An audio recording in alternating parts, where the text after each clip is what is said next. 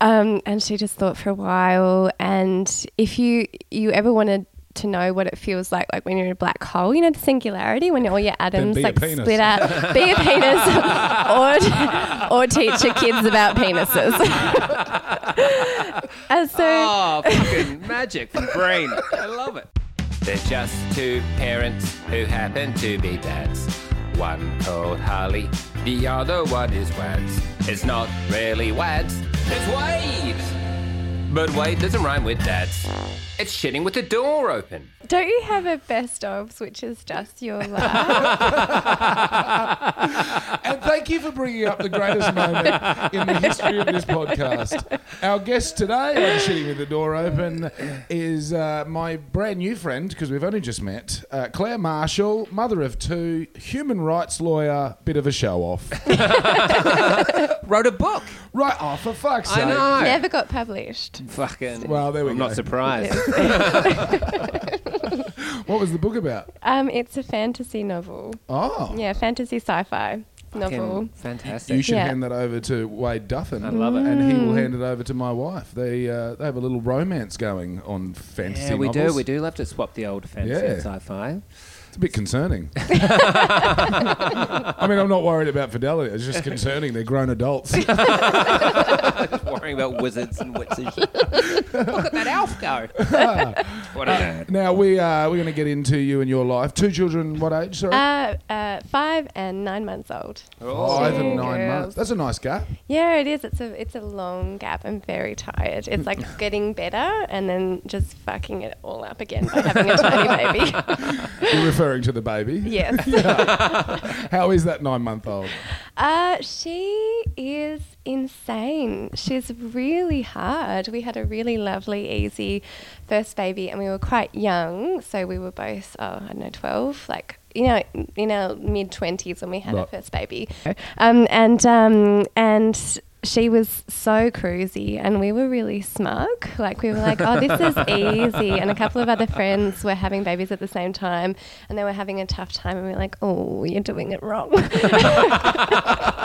And then a few years later, I got pregnant with Frida and she was born and she's beautiful, but she is fucking impossible. She doesn't sleep. She cries all the time. Mate, She's fucking just... serves you. I know. This is my karma. This is my comeuppance. I deserve her. I deserve every second of this. But yeah, she's lovely. But yeah, she's bloody hard work. Because that non-sleep, man, that's torture. It is. That is I've been relentless. hearing voices, and I probably shouldn't say this because, as a lawyer, you this is have a to safe be space. sound, and all the people listening, you have to be of sound mind, and you can actually have your practicing certificate revoked if you're not. You should definitely not be on this podcast. But I'm been so tired that I've been hearing voices in my house. Oh, my God. And I was like, Wally, we've probably got a demon. And he's like, we don't have a demon. And you're just super tired. It was mostly a man in the house, like saying mean things to me. Like, why are you standing wow. there? But it was Harley and I have just exchanged a very worried look. This actually reminds me of a story of, I don't know if I've brought it up with you before, but it was a young mum in a similar position to you that my partner Hannah knew, and she was doing it on her own, middle of the night, kind of losing her mind a bit because that's what lack of sleep does to you. So she called up a helpline specifically there for mums who are struggling and said, I'm at my end. I don't know what to do. I've got no support here. The person on the other end of the line who's there specifically to support and help got her name and address and then reported her to DHS, who came and investigated her. Yeah, right. What? Jesus. So then what's that going to do in the future when she needs a bit of support? Oh, it was 3 o'clock in the morning. She was going mental. That's why there's a phone number to call. Yeah, to talk you off the ledge. Exactly. And it's really, really normal sleep deprivation. Because we were like, you were insane when we realised I was hearing these voices. But actually, did you know 1 in 3 people in their life will experience auditory hallucinations, and it's usually a result of sleep deprivation. So if you're hearing voices, my expert advice is it's totally normal. Just go on. Just talk back. Just exactly do what they say. Shut up. You don't I talk hear to me like voices that. all the time. Okay. It's fine. I'm doing okay. Shut up. Stop looking at me like that. So your eldest is 5. Yeah. You had that child quite young, you said. Well, yeah. no, I mean young in today's standards. Young in today's standards. Normal for our parents' generation. Yeah. But you were already a human rights lawyer? No. I was just starting out when she was born. I was pretty early in my career and just still trying to figure out who I was really, and then just had a baby because that's what people who have no idea what they're doing do. That's exactly why anyone has a baby. Yeah. Because they've got no idea what they're doing. Exactly. Yeah. So it's been really, I think I've been quite fortunate because a lot of women, when they have kids, find their career stalls, but mine hasn't. But I think I've just been clever in working for people who kind of have to tolerate that I'm part-time because it's my human right to do so. So The perfect job for strategic. But has it been that easy though? No. Look, I've had some really interesting reflections, particularly since I had Frida, on the balance. And, lots of women in recent years have said you can have everything, you can have it all, you just can't have it all at the same time. And I look back particularly at the last 5 years of Stevie's life and I think about everything that I've missed. And I've missed loads. I missed the first time she walked. That was at daycare. Yeah. I've missed all these milestones and I think I'll regret it. I think I'll regret it deeply. I've made a choice and I really, really care about my work and what I do. But I think I'll look back and I'll really wish that I spent more of these really fundamental years with my kids. And so did you have a different idea of how it would work before? Yeah. Before Steve, before you were oldest, did you, and you're you're pregnant, I'm going to do this, I'm going to do that, I'm going to do this, I'm going to have it all. And then when it came along, it was just a different... It's really, really different. Your emotional connection to your child is so strong, but the guilt is also really strong and you don't... Guilt. Always questioning whether you're doing the right thing and always worrying about... I never worry about that. I'm always 100% convinced I'm on the right path. I've never strayed. I've never broken. That's a red flag. Yeah, he's never just sat on a couch for a week without being able to talk. I've never locked myself in the house. Never had a nervous breakdown. Nothing wrong has ever happened to me. Everything's fine in the Wade Duffin camp.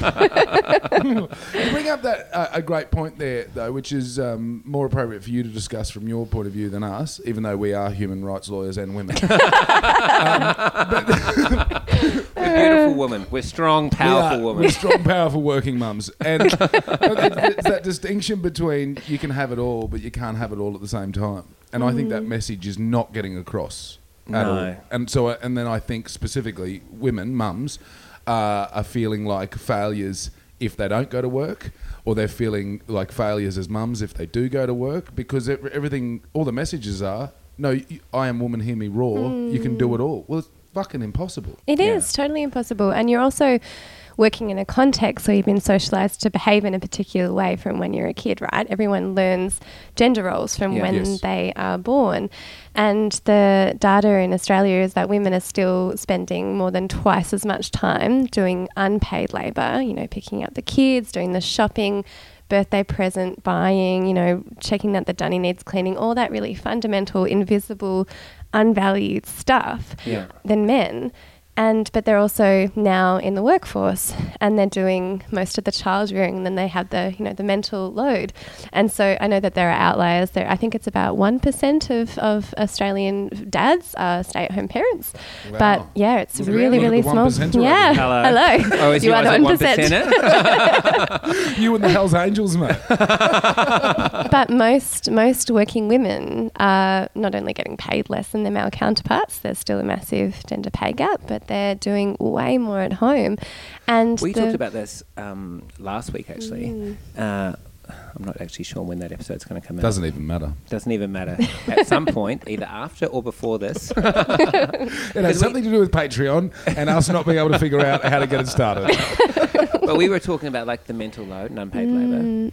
And my point was 100%, in this household, we're pretty even, but there's definitely stuff that Claire does that I don't see. That idea of domestic blindness. The idea of domestic blindness. But part of me is also well, don't do it. Don't clean the toilet. Don't buy the birthday present. Just leave it. Just don't do it. Just don't do it. But that's a lot of men's attitudes. It's like, what are you complaining about? Just don't do it. Just don't do But it. then if it all stopped and you went to your toilet one day and the water was black, you're like, what the fuck happened here? then they would learn to clean it. Well, that's the problem, right? Because somebody has to pick up the pieces when it all goes to shit, and the invisible labour is really the foundations of most families. Like things like when do the kids need to be vaccinated? You know, what forms do we need to fill out to get them to school? All of this 100% really, clear. It was all. Hannah was all her. Yeah. And it's one thing to say, you know, make a point to the woman. It just adds to that load, right? That they have to educate the other person as to what they're not doing. But do you think like sometimes people just because they're different will have different ideas of what is important? Oh, definitely. You know what I mean? Like, so somebody might go, well, the dishes need to be done after every single meal. Another person's like, man, I load the dishwasher when the dishwasher is going to get loaded, and I unload it when it's going to get loaded. Like, just forget about it. Yeah. It's almost like you need to have like defined. Like Claire and I, we're very lucky in that we've defined kind of what areas of the house that we'll deal with. Like I'll deal with everything in the kitchen, do the vacuuming. Yeah, the kitchen is your domain. That's my domain. Yeah. Claire does the washing. You know, she enjoys it, kind of thing. Yeah. But So- I think this household's a rare household. Yeah, it is. It really is. It's not like that at all. And even in our household, we talk about it heaps. I probably don't bring it up enough and acknowledge Hannah enough, but we have the problem where I'm by far in a better position to earn. Because of my job, and for whatever reasons that has been the case, it is the case, and my job takes me away, and so I'm really conscious of supporting Hannah in her pursuits to follow her dreams and do her business. But at the moment, we've got a 2.5-year-old about to have a baby, and the practicalities is if I don't go to work, and this has kind of happened in the last 6 months, money. I kind of tried to be around more. And then we looked at the bank account and went, oh, fuck, that's right. If I don't work, that doesn't fill up. And so I guess the point of bringing that up is how do we, because I'm just saying, well, that's just the situation, but that doesn't have to be the situation. We could fix that situation. We want you to fix our problems first. That's why we got you on. How do we fix it because we're not going to fix it today in how it is at the moment, in all of that sort of pay disparity how do we change it so that in our kids' generation, they're in a better position? Yeah. So in Victoria, we have this thing called a primary prevention program, and it's really focusing on the idea that kids are the future. You know, that they are how we're going to model new roles about gender, and we know that these ideas start with really, really little kids, how they interact with each other in the school, how they're treated by their families, and it starts really young. Here's a really interesting statistic for you, and I'm going to fuck up the number, but for every... so on brand. Perfect. The pay gap starts with little kids, with pocket money. Little girls get paid like 73 cents to every boy dollar in pocket money. No. Yes. Is that true? Yes, it's true. Again, the number you have to Google that. Yeah. But it's significantly less. And when it comes to distribution of household labor, little girls get more than little boys. It's so subconsciously, consciously, parents are showing their children what their roles are. Because when we talk about like gender roles, we're not talking about like femininity and masculinity. Not talking just about that. those. We're not talking about those two things because it's sometimes I feel like people are being, especially boys, are being punished for being feminine, but girls aren't being punished for being masculine, and also girls are being told, "Oh, you're being too girly." You know, like for some reason. But it's also weird because cleaning is not feminine. No, we're not talking about that. Like, it's just cleaning. When you're cleaning the shit out of a toilet, that's pretty masculine. But it's gendered. It's gendered because Yeah. women tend to do it. But you bring up a really important point about gender. You know what kind of traits the genders have, and I think the critical bit is our little boys. You know, we're really good at empowering our little girls and talking to them about what they should be and what they can achieve and who that, you know.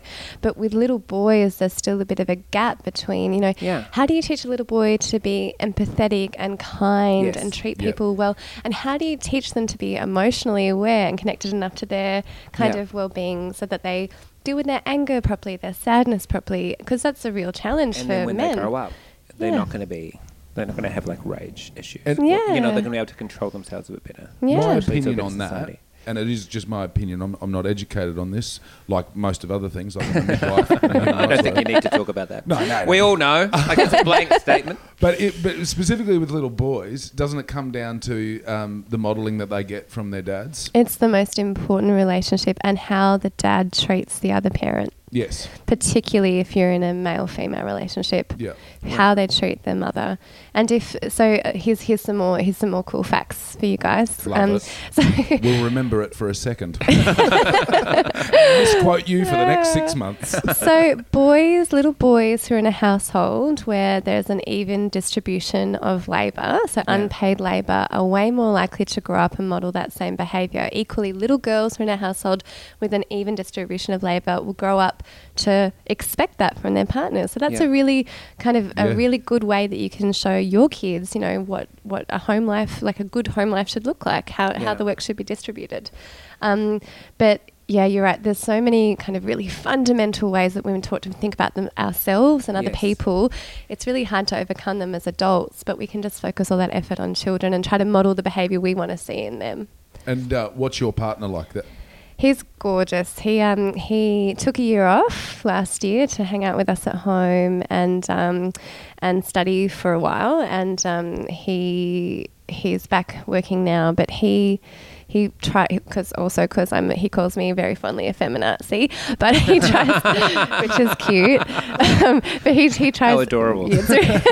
He tries really, really, really hard to, you know, make sure everything's even and to reflect on, you know, how to make it easy for both of us. Because I'm the breadwinner. I earn more money than him, and he's always been very supportive and very comfortable of that. But he's also really, really aware that we have 2 little girls and that it's up to him really to model what they should expect from, you know, the men that they might encounter in their lives. Yeah, wow. Yeah, he's great. Yeah, it's I don't know if it's a great irony or whatever that you've got 2 little girls too facing these kind of issues. I think actually raising little boys is harder.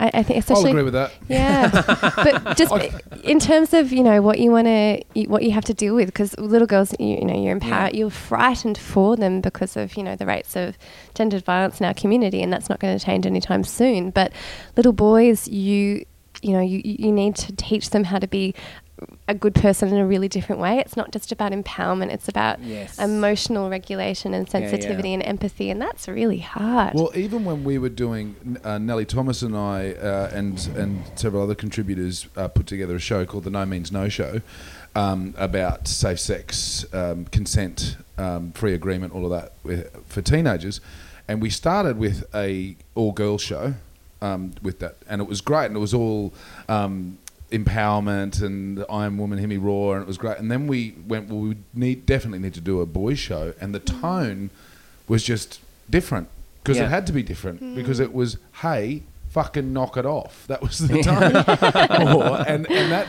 and it all, because we were sort of doing it as my first boy was born, and I started to, when I was performing in front of the teenage boys and seeing some real genuine issues in teenage boys, I kind of nearly had to walk away because I was seeing my future, and I feel very daunted by the idea of raising men. Like I'm working my ass off to do it, but you're right. It's not raising girls in this world is like you're empowering them. You're telling them it's your body, it's your choices, and you should say all of that to boys as well.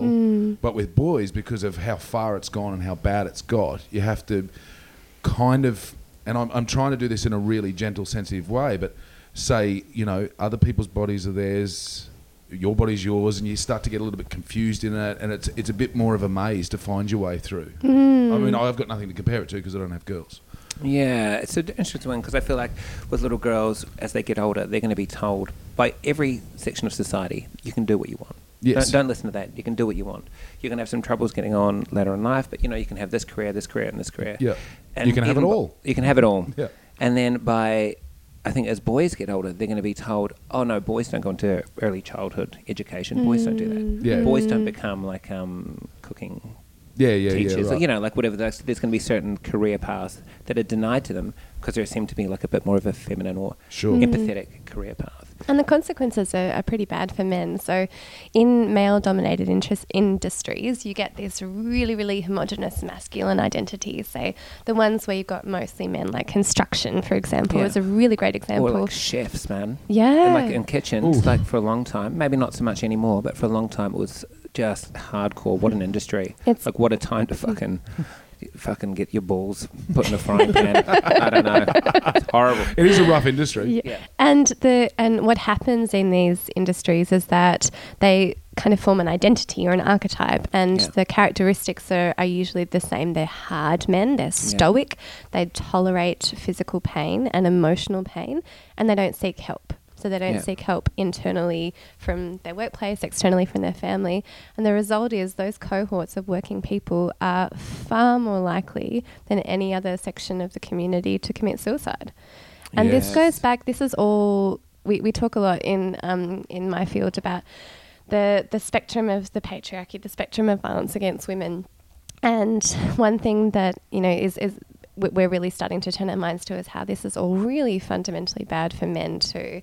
Yeah. This is all part of the same social power structures. They impact everybody, and they really, really hurt men. Yes. Well, that's been the message that I've got from feminism. I've never really understood men who are so anti-feminism, because the message I've always got, and maybe I've been around some more inclusive feminists than maybe some other men have been, but it's that it's better for men. It's going to be better for us. You won't have to work as hard. You won't have to suffer in silence. You won't have to be bashed. You won't have to kill yourself. It's going to be better. So then how do we get that message across to a broader community? I guess just before you get into that, because that's a big question to ask you, but how many men are in your industry? In law, it's very, very male-dominated. Yeah. But in the kind of softer laws like human rights, it's pretty female-dominated. Yeah, right. Just like all professions, the softer skills, or the empathetic skills tend to attract more women. To answer your first question, this has to be systemic change, and that means it has to start with our institutions, our governments, our communities.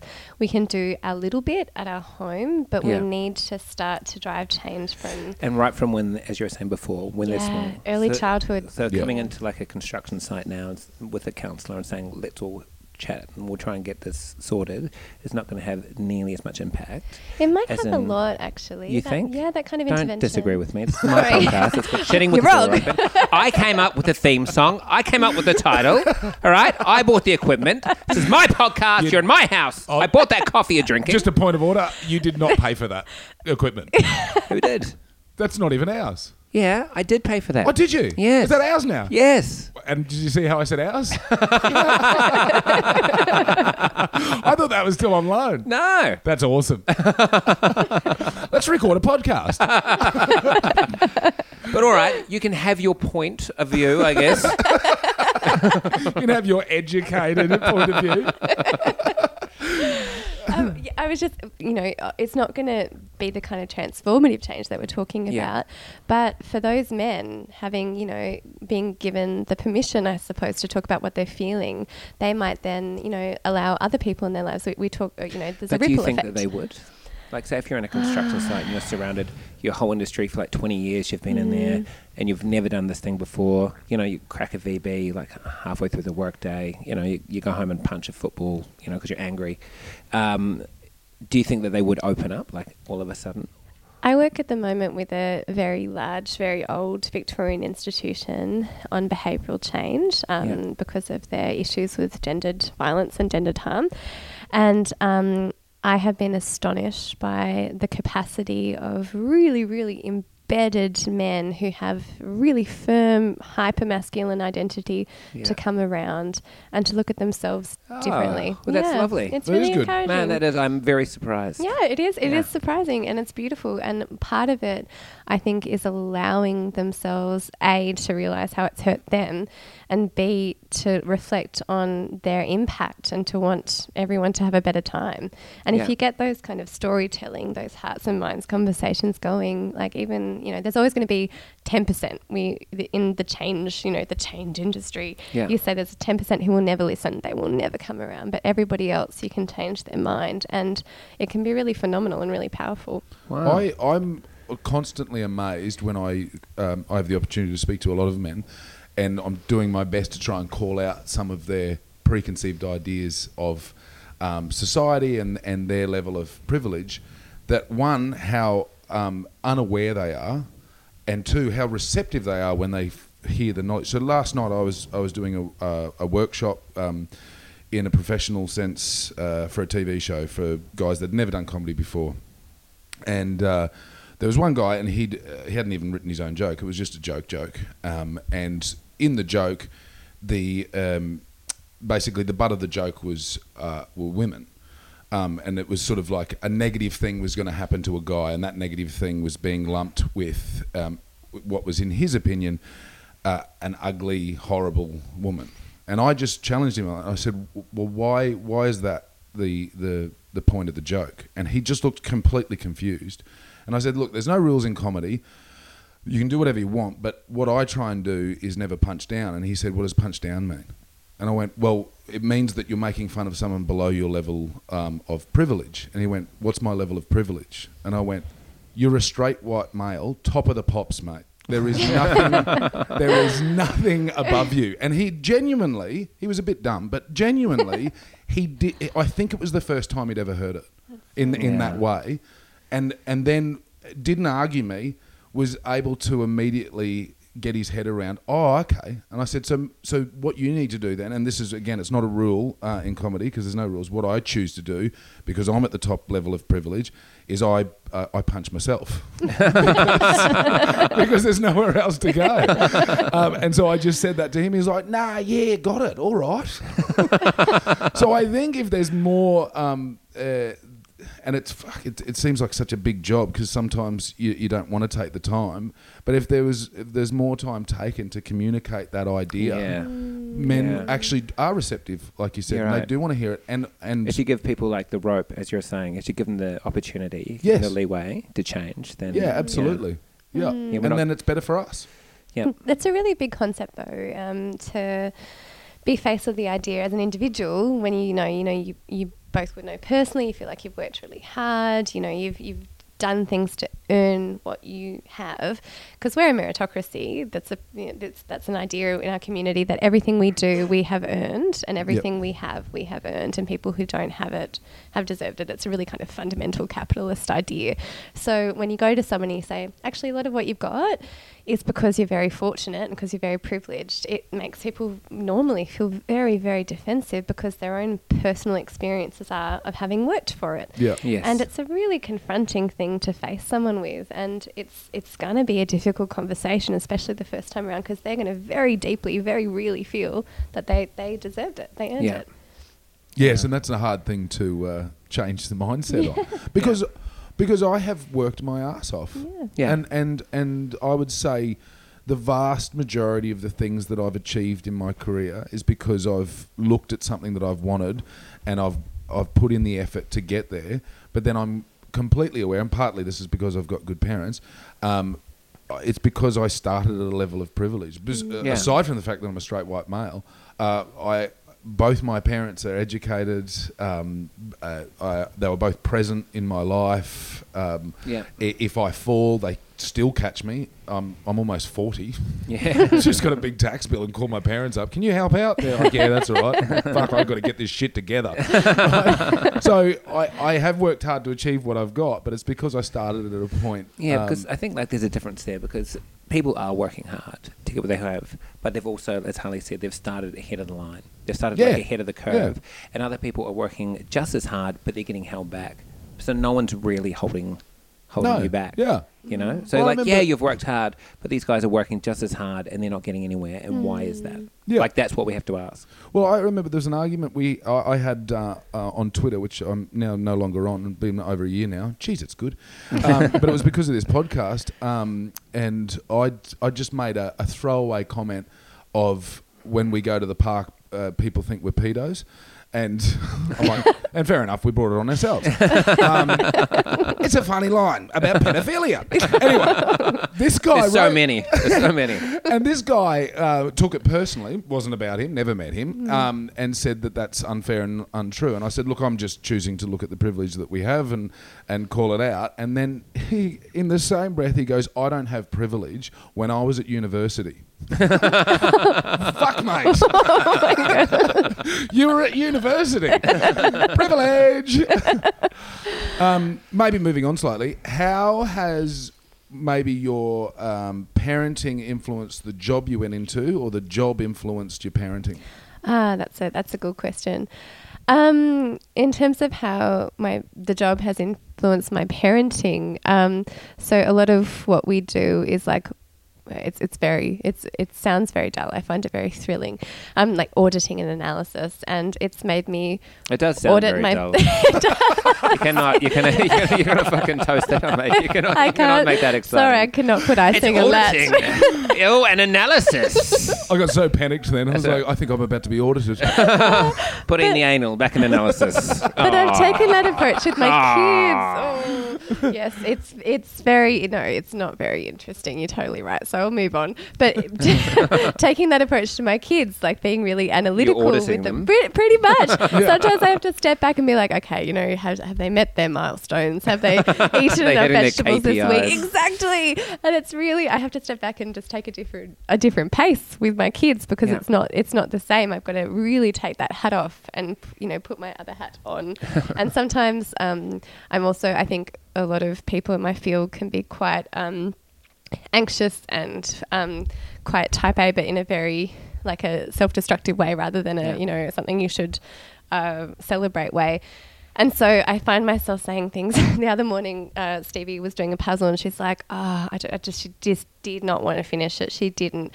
And to be honest, it's really boring. She's done it 100 times. I wouldn't either. But I was like, you have to finish it because everything in life that you that is any good, you have to really work hard to do it. And then I said, and you can't have any breakfast unless you finish the puzzle. And she just looked at me and I was like, oh God. And I had to wind it back. I'm like, I love that you're a human rights lawyer. I know, right? Not for my kids. No, I love that because we have spoken often about the insanity that you get into as a parent. Yeah, where you make a call and then you're like, well, I'm sticking with this. That spiral that you go down. No, that's the stupidest thing. That puzzle, no breakfast. You're not eating until you finish that puzzle. And also, I've got to say, that's the wrong message. That was what I was brought up with, is you got to finish something. Don't finish it if it's not right for you. Yeah. Get the fuck out. Give it a go. If you're not enjoying it, don't worry about it. I mean, that's a hard balancing act because you do need to stick at things and you do need to see things through, but also don't stay at uni in a degree that you didn't want to do in the first place, just so you tick off that. Yeah. Speaking to myself that left psychology 6 months in. It was a good choice. Yeah, that's a hard juggling match. And two, you're sleep deprived. Yes, I'm not making great decisions. Yeah, you're just getting mental. Way. I am. A 5-year-old was copying it. It was the voices. Make her finish it. Finish the puzzle. No breakfast for her. Burn it down. Burn it all down. Ah, dear. Best of luck. And you took your baby into work? Yeah, I did. Which one? Which baby? The new one. The new one. Yeah, the little baby. The idiot. Yeah. No, I really like her. I did. I took her to work for 4 months. How did that go? You're a bit Larissa Waters of the human rights area. That's very yep. It felt like it would be a really good idea, but then the reality was really difficult because she was a tiny little baby. She was quite early. I was quite sick during my pregnancy, and I rushed back to work when I was still I've still had a sore vagina and I was still leaking milk. I was not emotionally ready to go back, but I felt like I should, and I took her in, and being a parent is just a exercise in guilt, right? Yeah. So I spent a lot of time staring at a screen and not at her. And I will never forget what it felt like to look at her as she got bigger. She started to sit up while we were at work, and she'd make these noises which I knew were trying to get my attention, but I would only glance at her and I'd go back to the screen. Yeah. And it honestly sounds like my life right now. Parenting 101. But I don't know now. She's a really bad sleeper. She's quite anxious. She has terrible separation anxiety, and I know these things come from all sorts of different areas of your life. But I wonder how much of it was because for some really fundamental parts of her development, I couldn't give her the attention that she needed. Yeah, that's interesting. But both girls were bad sleepers, and we gave them so much attention. Okay, that makes me feel way better. Claire and I were care for both of them. Also, this is only going to be opinion based for you, but do you think then that is primarily the mother role to stay home longer? That's really interesting. And no, I think it's really critical that, kids can get secure attachment from anybody. It doesn't have to even be a parent. Yep. As long as somebody is loving and present and attentive to their needs, they're gonna get the secure attachment they need. There's a bit of a biological onus on the mother because she needs to recover, obviously, after birth and labour. Physically and mentally, I imagine. It's huge. It's a big deal. Yeah. But it's actually more of an argument to have more support at home, really, because the mother is recovering from a massive, massive life event. Yeah, there seems to be like this thing where you can have one or the other parent at home rather than, let's work on a way to have both parents at home. Yeah. That would be the better. Which, like I said before, is it feels daunting to me to try and achieve that even with this second kid. It's a real pipe dream. That is not economically. For most people, that is not economic. It's impossible. Economic reality. I just got asked about a gig that is a week after due date, and I haven't said yes to it. But financially, I need to say yes to it. Yeah, and it's that kind of thing. It's like, well, I don't. But the baby may not have, because what's a due date anyway? The baby doesn't have a clock. So, to say yes to it, even if it happened, everything happened to a schedule, and then I'm just a week later, see you later. Yeah, that's hard. That's really hard. It is. But then also, if I don't, well, how do we keep the wolves at bay? Yeah. So it's really only the very most privileged of us that can do that kind of thing. But again, we're talking about systemic change. You can have government intervention. So we have a paid parental leave scheme for both parents. Encourage people to take it. Let it be less embarrassing or detrimental for men in their workplace to take parental leave. Yes. That's why it has to be kind of at a level much higher than the individual household. Yeah. Because if you access it now, you're still going to be penalised for it. Yes. Yeah, it's easy to say, I'll take paid parental leave, but you're from an industry where that's not common, and then you leave, and then they go, well, fuck this guy, or fuck this woman, and they just bring someone else in, and totally. you just lost your job, or we're cutting your role back. Yeah. And then they've lost out overall, or their job isn't quite what they wanted. It's a tough one, you need to make the systemic change. I came up with that idea. That was mine. I came up with that. Don't worry about Claire. She's done nothing all podcast. Fucking rambling on about fucking voices in the head, burning her house down. I'm coming up with the good ideas yet again. Duffer. It's all good. I just want to make a point of order about how proud of Wade and I am right now that we just skimmed over sore vagina. we didn't even say anything. Just let it go. Just let it go. I mean, now we're not letting it go. We just let it go because we're modern men. Now, one of our favourite things to talk about on this podcast is failures. I have many. And they can be horror stories where you almost killed your child, or just straight up parenting failures. And you did say that you may have a long form story for us, so I am excited. We're ready. Okay, so my partner and I decided that we would be very, very honest with our kids when it came to, the beauty of making humans, but in a way that was detached. Well, already you're lying. The beauty of it. You're talking about sore vaginas. You've ripped yourself in your asshole. We've not discussed that with our kids yet. Well, you're lying to them straight away. And Stevie, my eldest daughter, since getting a little sister, has been really, really fascinated about the process of getting humans. And we're like, all right, we got this detached, objective, let's do it. We were ready. And then one day we were all sitting down having breakfast, and Stevie goes, Mum, how'd Frida come out of you? And I was like, she came out of my vagina, babe. And she's like, all right. She's like, how did she get in there? And I was like, oh, well, a seed went into an egg inside of me, and my partner's just sitting next to me like this, like he's dying. And then she was like, where did this seed come from? And I was like, Dad's penis. And she just thought for a while. And if you ever wanted to know what it feels like when you're in a black hole, the singularity, when all your atoms split out. Be a penis, or teach your kids about penises. Fucking magic from Brain. I love it.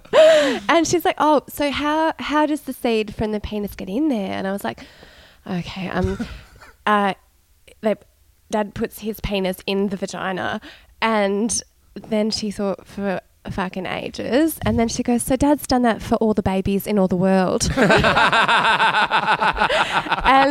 I nearly died, and I was like, no, just you and your sister.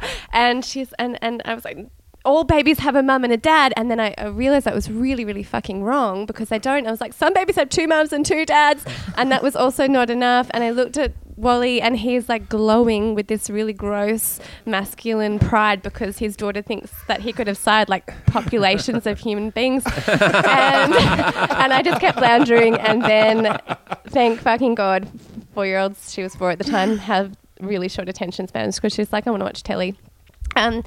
And we kept kind of being really, really open and honest about the body. And, you know, she's very curious, so really investing in that curiosity. And I had a bit of a sore tummy recently, and my doctor sent me off to get an ultrasound, and I'm not pregnant, thank fuck. She wanted to come, and she's looking at the screen, and she's being all adorable and talking about what she wanted to be when she grew up. And they're rummaging around as they do. It's very uncomfortable. They're rummaging around? They're rummaging around. That's what they do when they do an ultrasound. Oh, so this was an internal exam? An internal exam. Yeah, I brought my daughter because I'm a great parent. What a choice. Exactly. This is failures, right? Woman can have it all. And she's staring at me and the technician, and she goes, I know why my mum's got a sore tummy. And the technician looks at her and she's like, oh, why? I'm thinking it'd be really cute. She goes, oh, because she put a mouse in her vagina.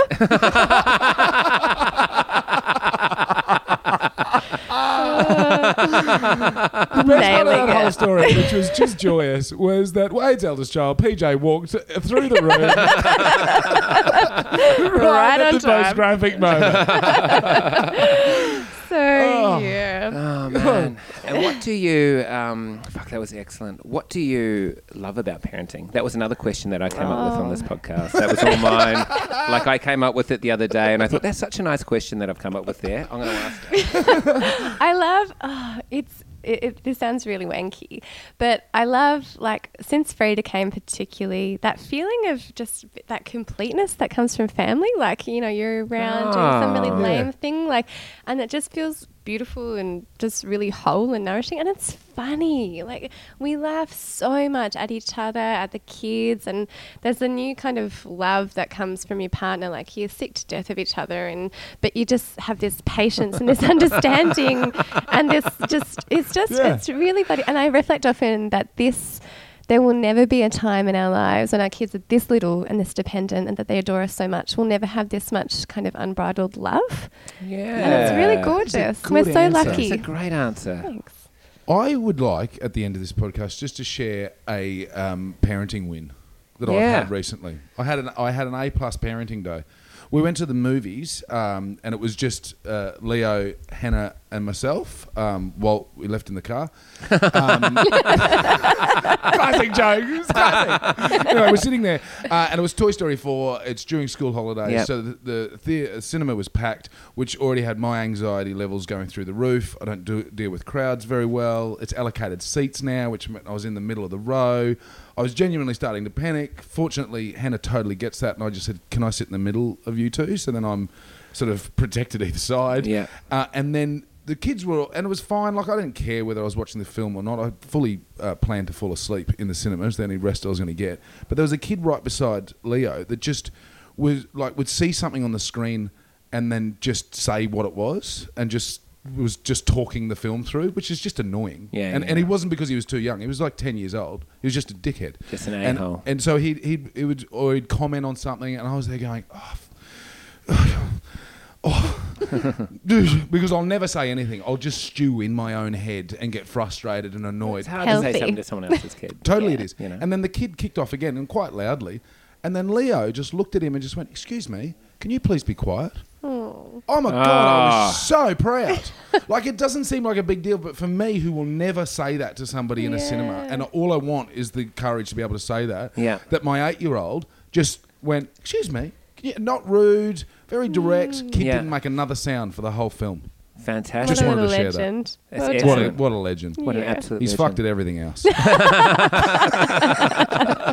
Now let's name and shame that other kid. We'll go bash him. Go bash him.